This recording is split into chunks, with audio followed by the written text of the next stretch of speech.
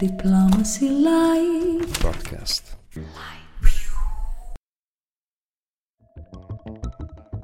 Welcome to the third and fourth episodes of the Diplomacy Light podcast.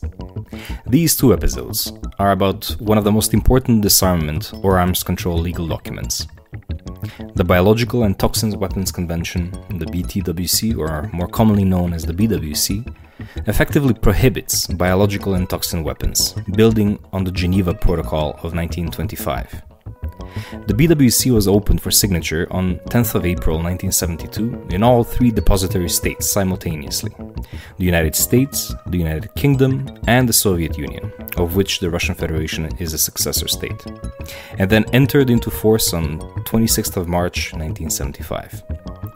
The BWC is the first treaty to ban a whole category of weapons, and in this case, a weapon of mass destruction. Though quite short, the convention has served for half a century in prohibiting the development, production, stockpiling, acquisition, and use of the most horrendous type of warfare, the one using the life sciences to negate life. Our three guests not only come from the three depository states, but also have been critical actors in different stages of the development of this important treaty and norm. It is truly a great honor to have these three distinguished gentlemen on the Diplomacy Light podcast. To all the viewers and listeners to the Diplomacy Light podcast, we have a very special one today. We have three highly esteemed guests today on the Diplomacy Light podcast to discuss something that is of extreme importance, but for most people, even in the disarmament and arms control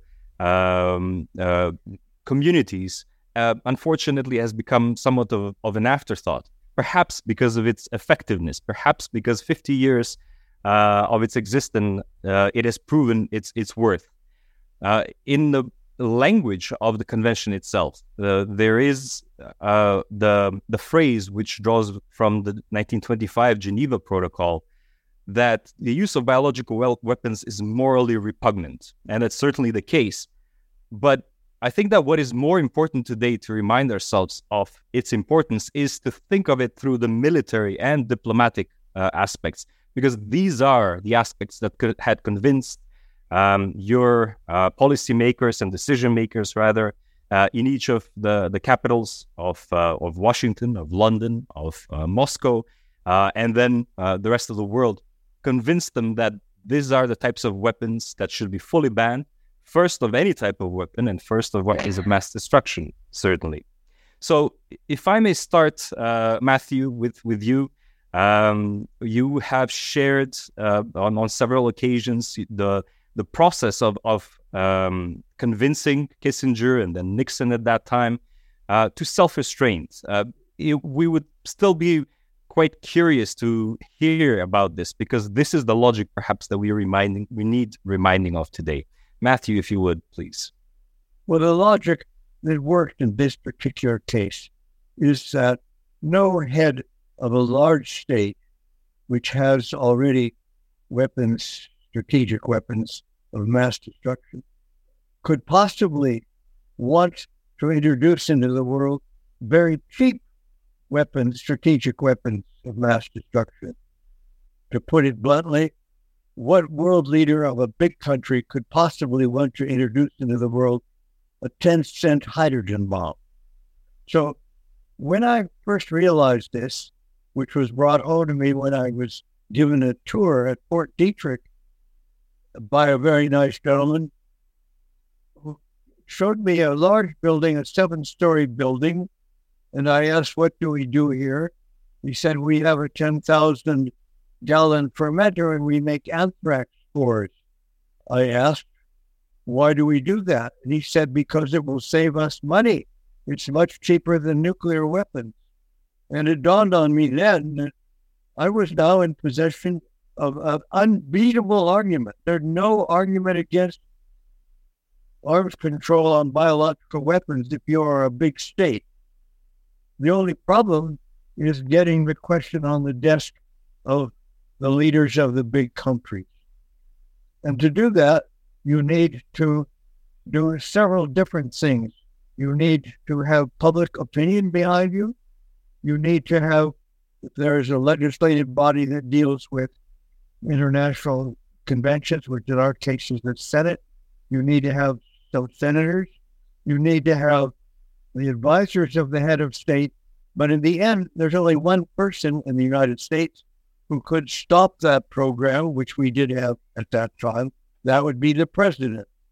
I had no way of directly contacting the president, but by marvelous good luck, I was a friend of Henry Kissinger before he took office, before President Nixon became president. And so when he did become the national security advisor, he asked me what I thought we should do about what he called my thing, which was biological weapons. And from then on, I think it was just a matter of communication. So now we still lack, however, a verification protocol. And later in this session this morning, I want to talk about that because I think I know why we failed and how it could be done differently and successfully. Thank you. We certainly will. This is one of the milestones in the development of global biosecurity. But before that, John, if I may come to you to ask you, because during this time, while this was happening in Washington and Boston, Cambridge, Massachusetts, what was the thinking in London, specifically around biological weapons? At that time, the thinking was to really make an effort to go for both biological and chemical, but the decision was made to focus strictly on biological. If you could share the thinking at that time from the perspective. The essential was that back in the 1950s, the UK decided in 1956 to get out of the offensive chemical warfare game, primarily because it was too expensive. And by default, the offensive biological weapons program basically faded away by the end of the 1950s. And if we move forward to 1968 with the conclusion of the Nuclear Non-Proliferation Treaty, which was a major objective of UK arms control and disarmament policy, officials and ministers in London started to think about, well, what do we do next? That was a major achievement, securing the NPT. What else can we do that's important and valuable in arms control? There was a major study done in the Foreign Office in 1968 looking at various options. The two principal ones were to do something on a comprehensive nuclear test ban treaty, but the other one was to do something on CBW arms control. Chemicals were difficult at that time for two main reasons. One was the ongoing controversies over the use of CS gas by US forces in the Vietnam War, and it was felt that that made it a rather sensitive issue to focus on. And secondly, chemical warfare was also seen much more embodied in state stockpiles and arsenals, and they had doctrines to go with them. So that suggested maybe something that could be done on biological weapons to reinforce the 1925 Geneva Protocol. So the essential conclusion, therefore, was that the UK should seek to do something on biological weapons. There were certain sensitivities that the US might not entirely welcome at that point, any kind of initiative on CB arms control. Fred Mulley, who was the Minister of State for Disarmament in the Foreign Office, went to Washington to talk to the US about what might be done in this area. And at that particular point, 1968, the advice from the US was, well, we don't mind too much, but we'd rather not have any kind of treaties at this particular time. So the UK went back and drafted a working paper, which was tabled in the 18-Nation Disarmament Committee in the summer of 68. It laid out how a biological weapons convention might be constructed and what issues would be at stake. So that was essentially, how it came about from the UK end. We'd taken the initiative, and then in the following year, in 1969, a draft treaty was in fact tabled in Geneva, which didn't go down entirely well at that particular time with the non-aligned countries in the 18-Nation Disarmament Committee, or indeed the Soviet Union and its allies in the Warsaw Pact. But we'll probably come to that a bit later in our conversations. But in short, it was the UK decision to have an initiative on biological weapons following the NPT. Thanks, John. Sergei, if I may turn to you, at that time, basically going forward from 1925, the Geneva Protocols, the use of chemical and biological weapons was already made illegal, but not all the other aspects that were then covered. From what I've understood, the thinking in the beginning in Moscow was that chemical and biological should not be separated, that if an effort is to be made, then the effort should be for both. Could you please share the thinking in Moscow and the Warsaw Pact at that time? Look, compared to the two previous speakers, I have to confess that I was not around in those days, meaning around, working on arms control, disarmament. So my impressions come from, reading certain papers and talking to people, but it all happened later when I entered the service, the diplomatic service of the Soviet Union. Now, several elements, I think, can be noted here. One is probably not unlike in the United States, was the fact that, of course, most attention, importance, let's say recognition, glory, and influence in the Soviet armed forces, of course, belonged to strategic forces of the Soviet Union, nuclear forces. And that, in a way, was making it, of course, more difficult in those days and later to find interagency agreements about details of negotiations, agreements, and so on and so forth, and somehow easier, provided there was, let's say, favorable political background or atmosphere to address issues relating to chemical and biological weapons. Now, it is a broad statement. There are important nuances here, but many people, or most people, at higher political levels preferred to know something or pretend to know something about strategic nuclear forces and knew very little, and were not ashamed of that, about chemical and biological weapons. Now, as an issue, the prohibition of chemical and biological weapons was kind of something legitimate, as it came from, these two categories were put into the category of weapons of mass destruction in the UN, then in the late 40s, then in 1950s, when especially the USSR and the US were exchanging various proposals about comprehensive disarmament, general and complete disarmament. Prohibition of chemical and biological weapons was also always and already there. So as an issue, it was not an irritant in a political sense. Yes, but in all those proposals that I have seen, prohibition of chemical weapons and biological weapons just came in one line, somewhere in phase, at the end of phase 2 or in phase 3 or similar. So there was little practical discussion about it. Then, Thank you. Sorry.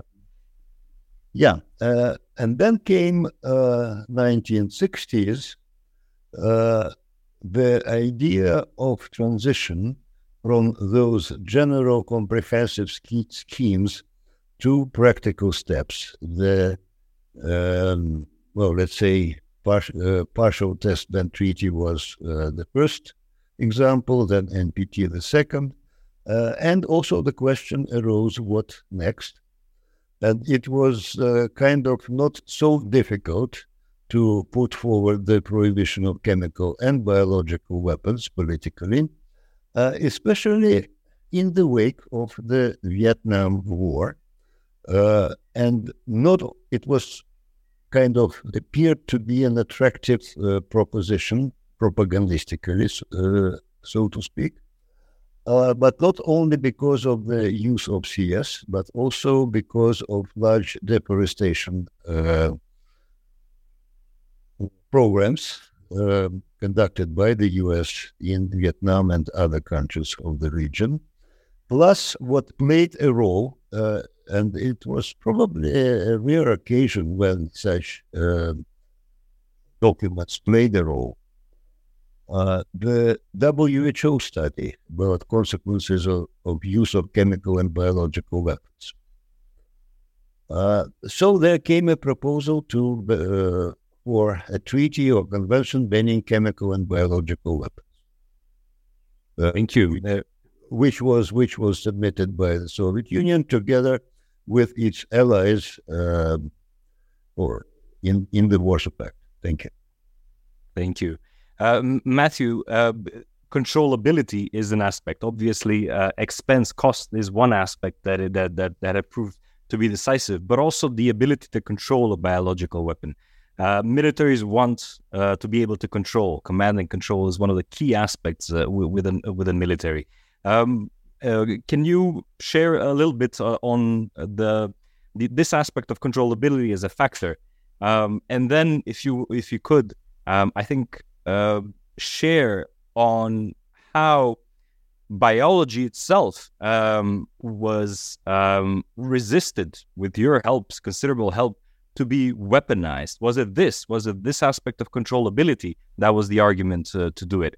And at that time, it was first biology as a science that protected itself, but then others kind of came up. If you could please share the thinking at that time from your perspective. I'll try to do that, but before I do that, I want to talk about a different kind of sets of causality that influence whether or not one gets an agreement and what kind of agreement. So I became interested in this subject totally by accident. One summer, when I had nothing much to do, I was asked to come to the United States Arms Control and Disarmament Agency to work there. They didn't know exactly what they wanted me to do, but they said, why don't you work on European theater nuclear arms control, something about which I knew nothing. That was all right because I thought maybe I could learn about it, but the trouble was that other people had already thought a lot about it. So it was pretty clear to me I couldn't contribute much. So since I am a chemist and a biologist, I asked my boss, Franklin Long, what's his name, if I could do something in the area of chemical and biological weapons. He said, sure, do whatever you want. We're going off to Moscow to negotiate the atmospheric test ban. And so I began to read, and they had a man who had worked on this before, but he was no longer there. I read the materials he'd accumulated. I went to the CIA to see what we thought other countries were doing. And the answer to that was we had suspicions, but no certain knowledge. And I went to Fort Detrick, as I mentioned. And that's what really got me going. The realization that here was an absolutely unbeatable argument. You just had to get it on the desk of the President of the United States. Now, what else was happening? So while I was at the Arms Control Agency, I wrote a paper which I foolishly classified top secret because it had an annex about stockpiles. But the title was something like the Agreement for the Abolition of Biological Weapons. And that later became, in an unclassified form, a pugwash paper. Now, in England, and John can correct me if I'm wrong, but the point I'm trying to make here is that from unexpected and quite low levels in a government, or maybe even outside of a government, it's important what kinds of thinking is going on. Because at the level of the principals, they often don't have time to come up with novel ideas. So my understanding is that in England, what Patrick Mully brought to the CD when it was necessary for him to bring something to the CD was something that was already in the files that had been written by a gentleman named Derek Liney, who ended up teaching Latin in a boys' school. But the existence of thought before the question came before principals, before high-ranking government officials, Now, the next step is to get it to the attention of high-ranking officials. I don't know what caused Patrick Molley to need to bring something to the CD on that particular occasion. But on this side, I believe I know what caused this subject to go up from the level that no senior official would ever have seen, an obscure paper by an obscure academic working only part-time in the government. And that was a request from the German Minister of Defense for release authority for the chemical weapons that were stockpiled in Germany, having been moved out of France. This was a bombshell. Release authority for nuclear weapons and chemical weapons at that time was the same procedure, namely the President of the United States. So in effect, if we were to agree to having the Bundestag have release authority, that is, decision to use them on their own,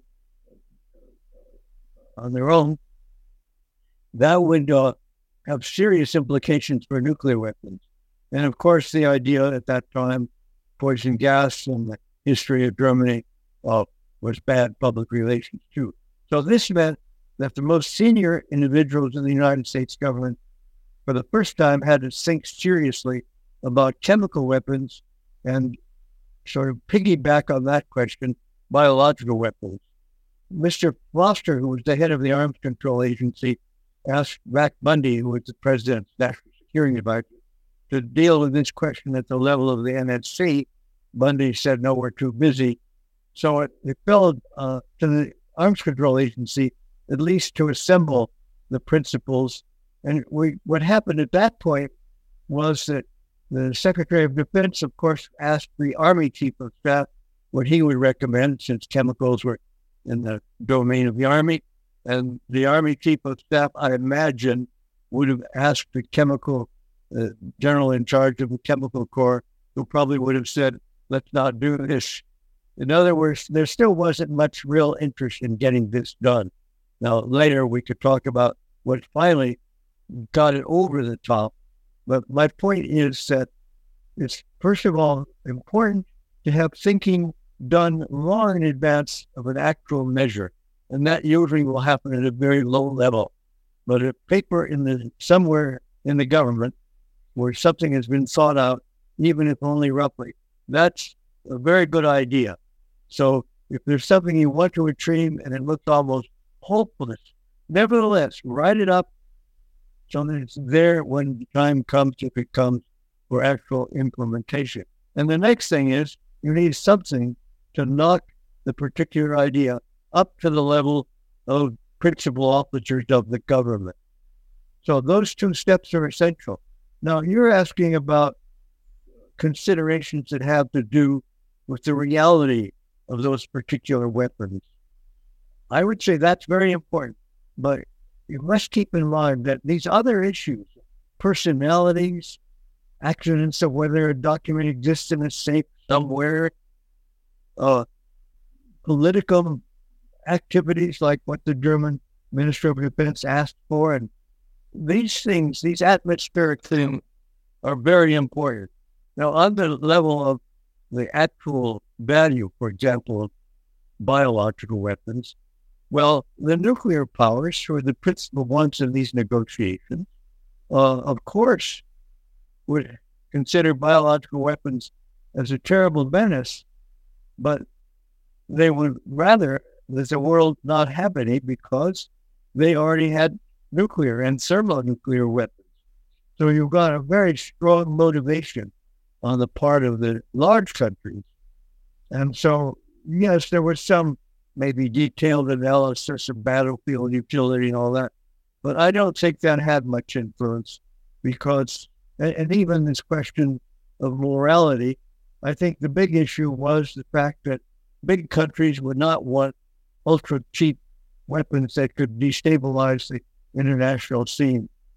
There was a lot of argumentation about the norm and about history and previous agreements going all the way back to St. Petersburg Agreement. This was mainly amongst academics. Very interesting. I'm not sure because I wasn't at the level of the national security advisor. I doubt that those things were thought about. The papers I tried to write for President Nixon, who I never met, but were transmitted via Henry Kissinger, I tried to imagine that I was the president. What do I need to know? What are my concerns? And those concerns mainly, well, I don't want to go on too long, so I'll stop right here.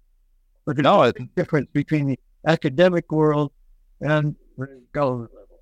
No, thank you. And there's a very interesting episode of how then toxins were added to it as well.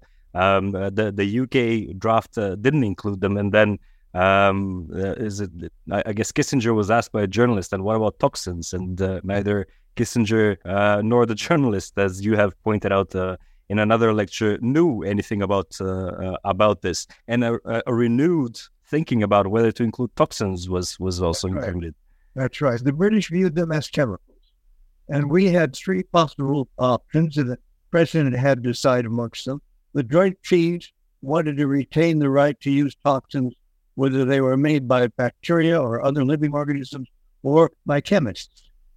The Secretary of Defense, Laird, favored the middle option, which was we reserve the right to use toxins if made by chemists, not if they're made by living things. And you can see why, because made by living things verges very close to biological warfare.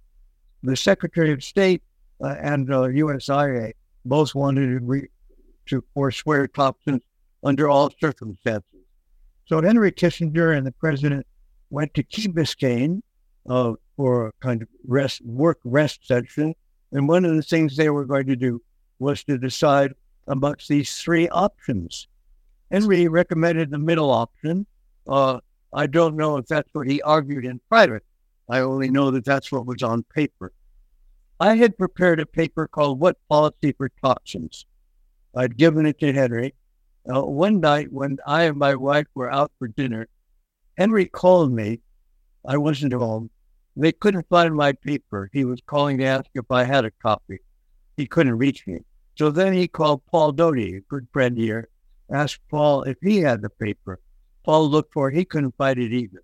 Later that night, at about 11 o'clock, I'm still out to dinner. Henry called Paul and said, we found the paper. The president has decided on option 3, complete renunciation of toxins.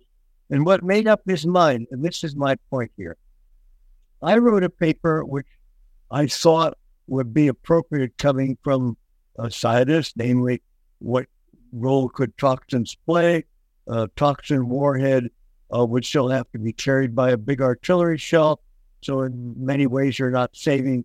It's a separate logistic burden, all kinds of stuff like that. Toxins don't penetrate the skin. And then I had seen something in the Washington Post that caught my eye, written by Steve somebody there. And it was this, on this issue. How can the president renounce typhoid only to embrace botulism? And I thought that sounded pretty good, but how could I put that in a paper by somebody who's supposed to be more of a scientific and sort of amateur military advisor? This is politics. I have no business. So I thought I could do it this way. I put into my paper a section called The Authority and Credibility of the President. Well, according to Paul, Henry said that's what changed the president. That's what decided the president to go for option 3. And of course, it makes sense. What does the president care about more than his authority and credibility? So then, too, you can see it wasn't a technical argument. It was something quite different. In that case, we really know what made the mind of the president. In this case, President Nixon, of course. Yeah. That's why the United States decided to renounce toxins. Thank you. Sergei, you were not, as you said yourself, around for the negotiation of the Biological Weapons Convention, but you were for the Chemical Weapons Convention. Yeah. If I may, it's when thinking about, the two sciences here, biology and chemistry, early on, biology kind of, as I said, protected itself from being weaponized. And really was the first one to develop a legal regime complex around biological weapons. But then it was chemical weapons that actually took the floor in terms of really developing a full regime with the OPCW and everything. What was it about? Was it the time? Was it the science itself? What was it that made it possible in the 90s to negotiate the Chemical Weapons Convention and the OPCW as its supporting cast? Well, I think that most of the important negotiations on the CWC took place in the second half of the 1980s, not in the 90s, actually. In the 90s, it was the conclusion of the talks in Geneva and, of course, a lot of work to build the OPCW. What happened was, I think, a combination of several factors. One was that we and the Americans somehow moved in obviously uncoordinated steps in terms of building up or modernizing chemical arsenals. Americans would stop, we would begin. We would probably complete a program, they would start, which was, of course, not helpful in any case. But what happened in early 1980s, or by mid-1980s, we had, of course, a rapid deterioration of security situation in Europe with the deployment of the new nuclear weapons, and that was later resolved through the INF Treaty. We had difficulties in the United States about really procuring the new generation of chemical weapons. We had, in my view, quite exaggerated fears in the Soviet Union about the binary American chemical weapons. And we had Gorbachev with the new thinking and the idea to change the image of the country into something open, progressive, result-oriented in the area of disarmament. And that opened actually quite some opportunities. But I think that in terms of really pushing the situation forward, a very important step was made by the United States in the Conference on Disarmament, and that is when they submitted the famous document CD 500, I still remember the number, which was almost a complete draft of the Chemical Weapons Convention, which included, and I would say rather dutifully and correctly, all the good results achieved at bilateral consultations between Moscow and Washington, which had been taking place since mid-1970s and late 1970s, but also added several additions, especially in the area of verification, which were difficult for the Soviet Union to digest, but which we finally did accept, not exactly as they were proposed, obviously, but in certain respects going even further. I remember, and I was around at that time, Gorbachev wanted to issue a comprehensive statement, which then came out in January, I think, 1986, on arms control and disarmament. Most battles were about nuclear, and I was given a task to write a couple of paragraphs on chemical weapons. To my great surprise, what I wrote actually ended up without any significant change in Gorbachev's statement. And my purpose was just in a very general form to resolve all the problems we, the Soviet Union, were having with the positions of other countries. It contained the recognition that we have new chemical weapons, something we were refusing to do earlier, that we have production of chemical weapons, that we were ready to not only to stop production, but to dismantle production facilities, that we could accept a very serious systematic verification, and all those basic things. The only exception at that time was challenge inspection. Frankly, I thought that it would have been too much. We did it about, several months later. But otherwise, that statement actually untied our hands, or the hands of our diplomacy in Geneva, to a great extent, and we started to feel ourselves, very happy and see how others were having difficulties with that or another provision of or issue at the negotiation table. That's how it happened. Now, I have to say that in many meetings later on, and not only on chemical weapons, I've been discussing that statement with various American colleagues, and at least a good part of them considered or acknowledged that at the time of of issuing that statement, the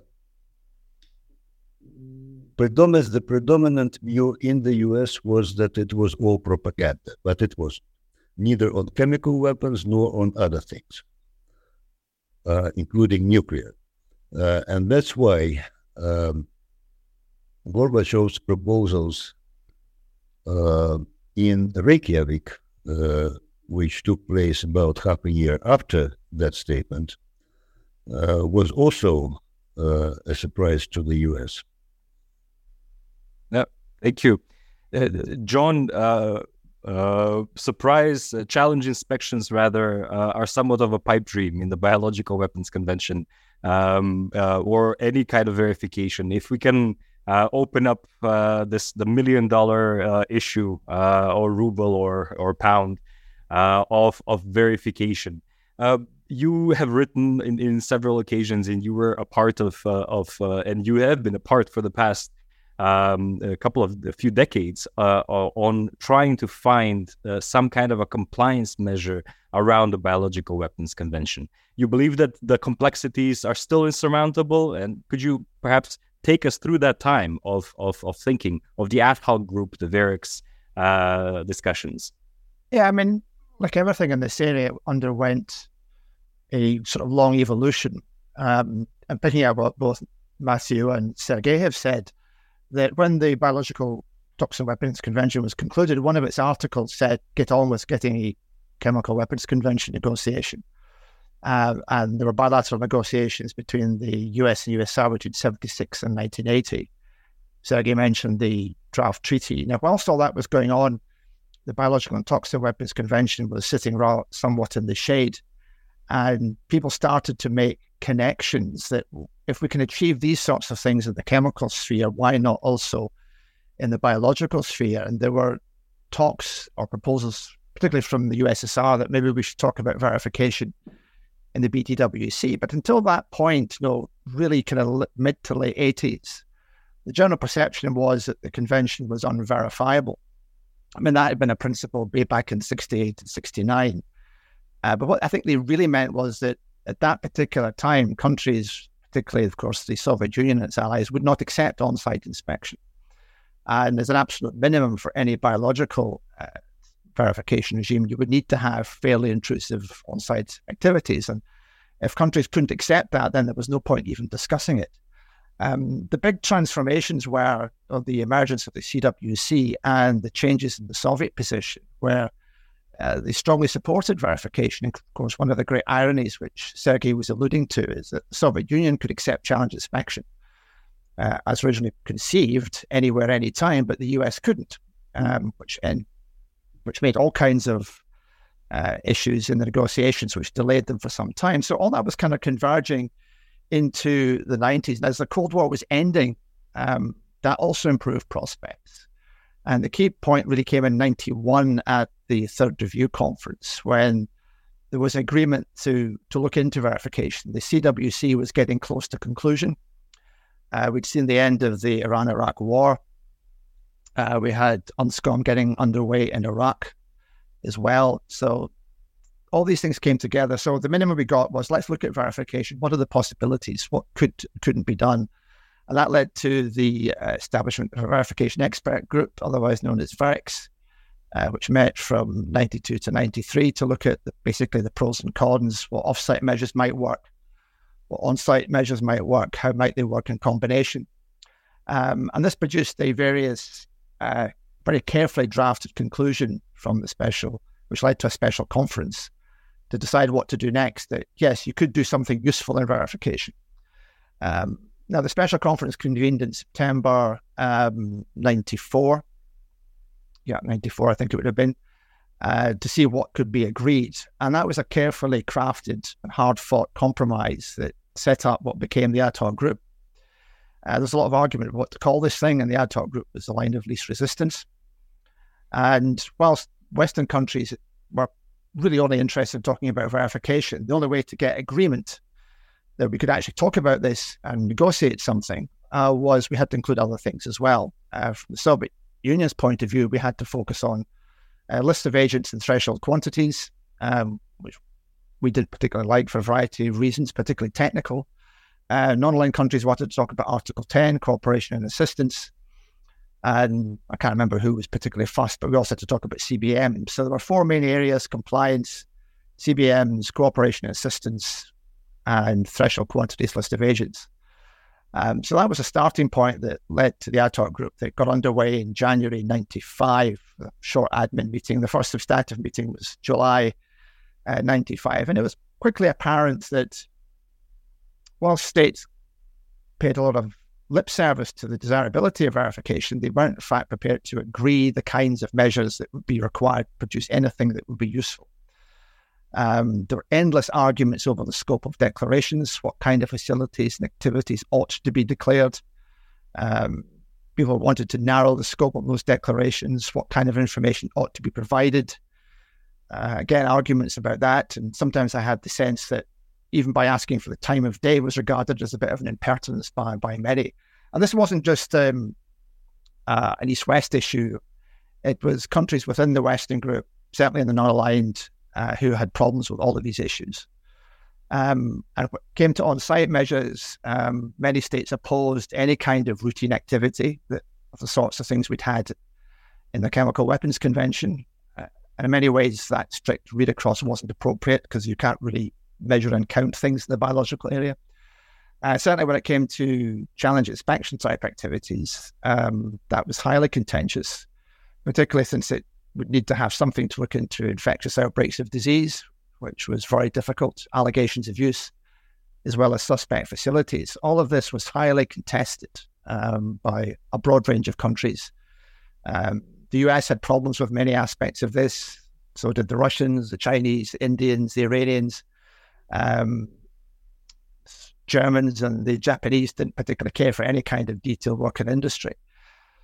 So we had massive problems trying to get anything that would command consensus and importantly, which would actually be useful and were making meaningful contribution to containing the threat posed by biological weapons. So whilst we had the ending of the Cold War, which opened things up a good deal, we had the end of the Gulf War. We had UNSCOM's experience, which was particularly influential in showing what could be done in the biological sphere. None of that was sufficient to overcome the major technical challenges, which might have been resolvable had there been a broad level of political will from all countries to get this. And frankly, that didn't exist. My personal feeling was at the time that there were really only two countries that were desperately keen to secure the conclusion of such a protocol. That was the UK and that was South Africa. And that was one of the main reasons, I think, why Tibor Toth, the chairman, invited me and Ben Stein from South Africa to assist him in the development of his chairman's text. We were later described as editorial facilitators, where the task was to work out how do we square all these very difficult circles. We did our best. Some states would have got some things, they would have lost in others. And the hope was, as it had been with the Chemical Weapons Convention, when it was been tabled by the German ambassador, that this would be enough for everybody. They could hold their noses at some of the things they'd had to give up, but in the round, it would be worth having.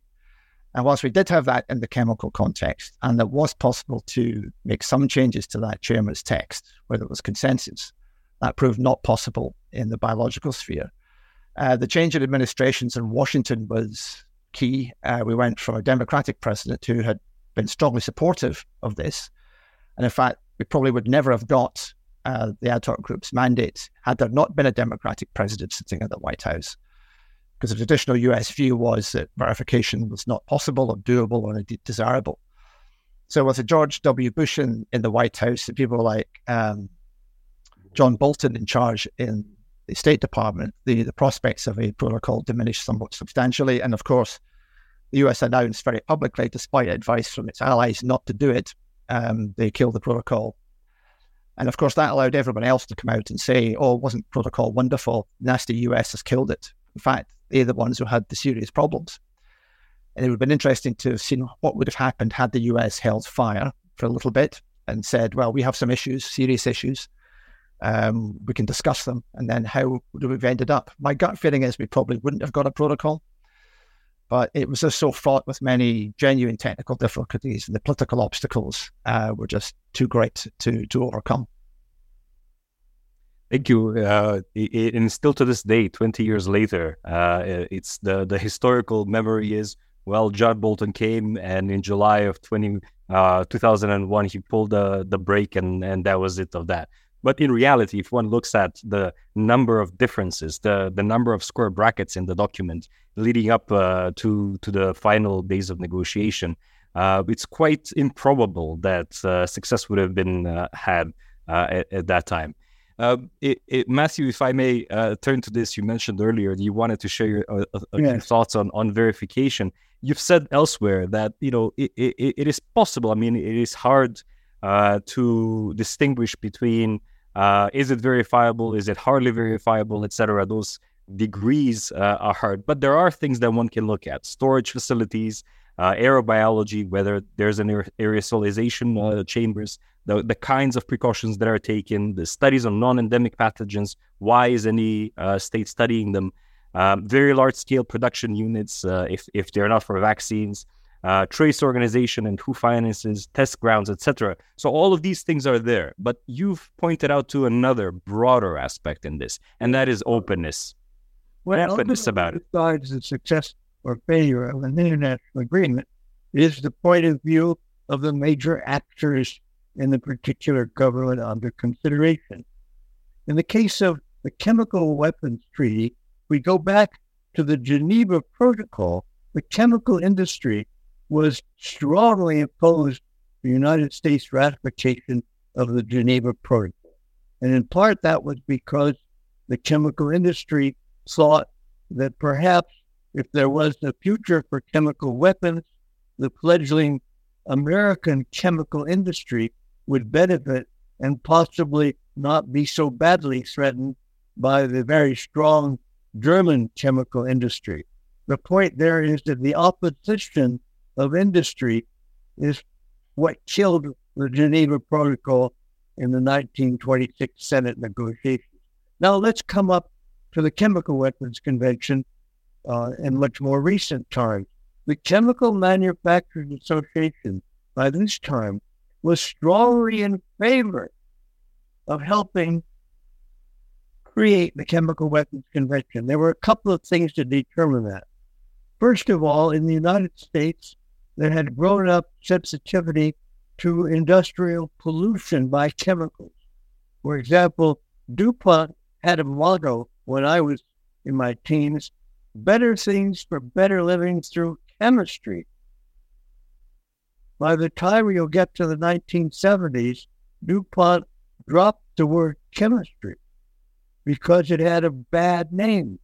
And their motto became better things for better living. Full stop.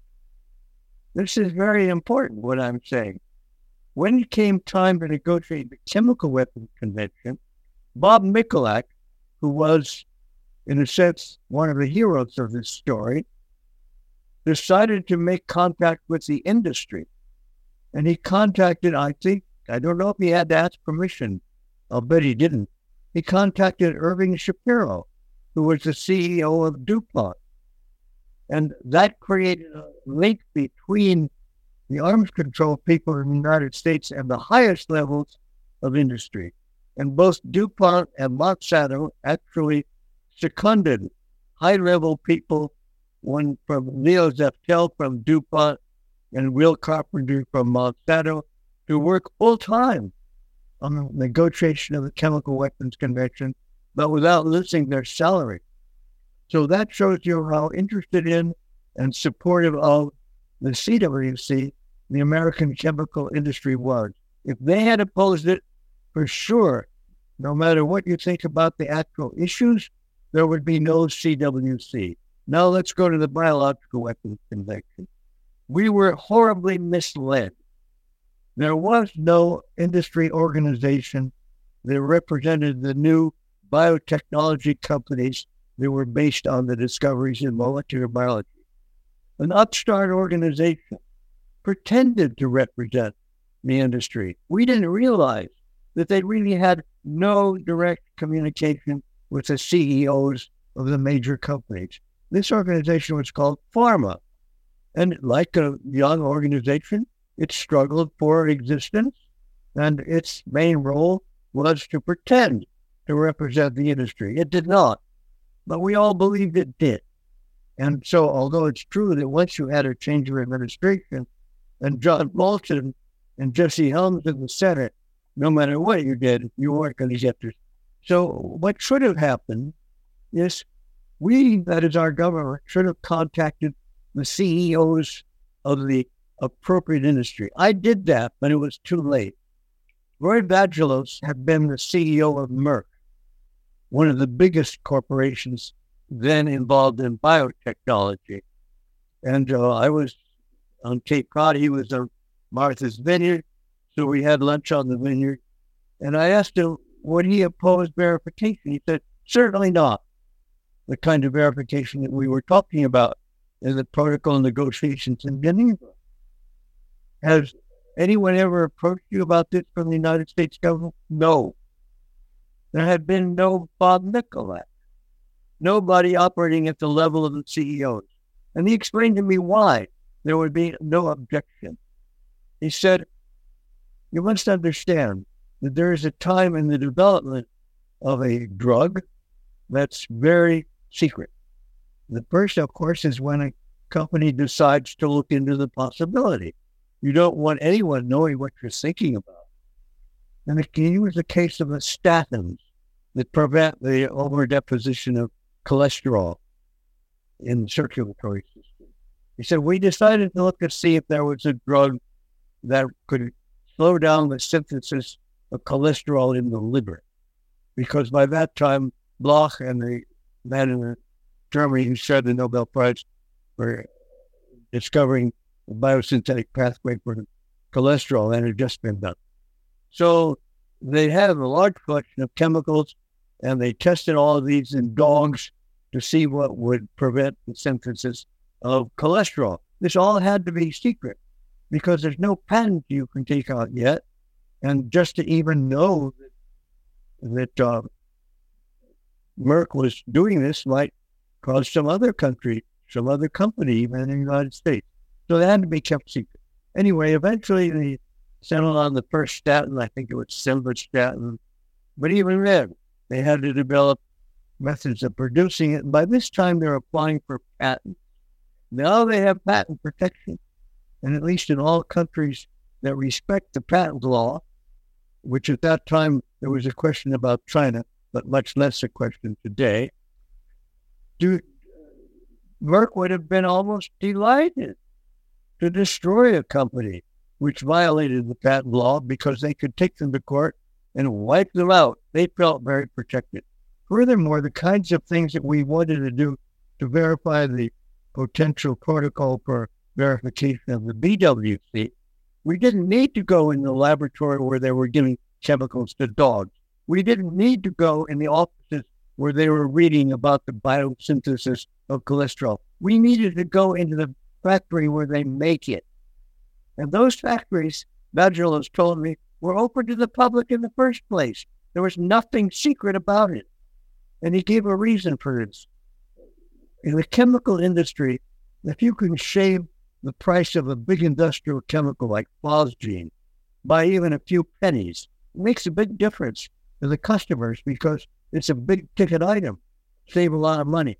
So if a visitor to a chemical factory could see, they're using a certain temperature or a certain catalyst, and then you go home and save a few pennies off of your production of phosgene, well, even the chemical industry itself doesn't worry about that because they wanted to help the Chemical Weapons Convention. But in the biopharmaceutical industry, it's quite different. The main costs are the research, the advertising, and the packaging, not the production. Saving a penny or two off of the production cost would not give a big advantage to anybody. Besides, they're patent protected. And besides, if you had asked, at least Roy Vagelos, would Merck have wanted to be seen by the public as in favor of a treaty to verify a convention against biological weapons? He would have been enthusiastic, but no one ever asked him. We were bamboozled by pharma. Bob Mikulek is a good friend, and I've invited him to share. He's shared privately some of this. It's incredible how much one individual can do. Sergey, I see that you would like to add to this. Please do. Yes, I think it's very interesting and important what Matt has been saying right now. Indeed, we kind of, when we achieve something like the Chemical Weapons Convention, we collectively tend to forget even the positive lessons that we could have drawn. For example, the Chemical Weapons Convention, which means that one of the programs in arms control and disarmament is that we continue to work in silos. Those who work in the nuclear area don't know what's happening elsewhere. Those who work with the chemical weapons don't really know. They could have heard what's happening in the bio area and vice versa. So, in chemical weapons, we had several very serious attempts to increase confidence and build better dialogue. Very often, by the way, from those were UK initiatives, like trial challenge inspections and all those thinking that went into challenge inspections, which I can say were very useful, let's say, for us in Moscow to sell the whole thing to the military, etc. complex. On industry, we were having several meetings with the industry and the initiative of different countries. I specifically remember Sweden. But also, if you take what the final Chemical Weapons Convention says about inspections in industry and inspections specifically in facilities dealing with Schedule 1 chemicals, the most, let's say, toxic, dangerous things. Of course, there are limitations, like a single small-scale facility with 1 ton limit. That should be inspected. Then another one facility per country with a maximum of 10 kilos, specifically devoted to protective purposes.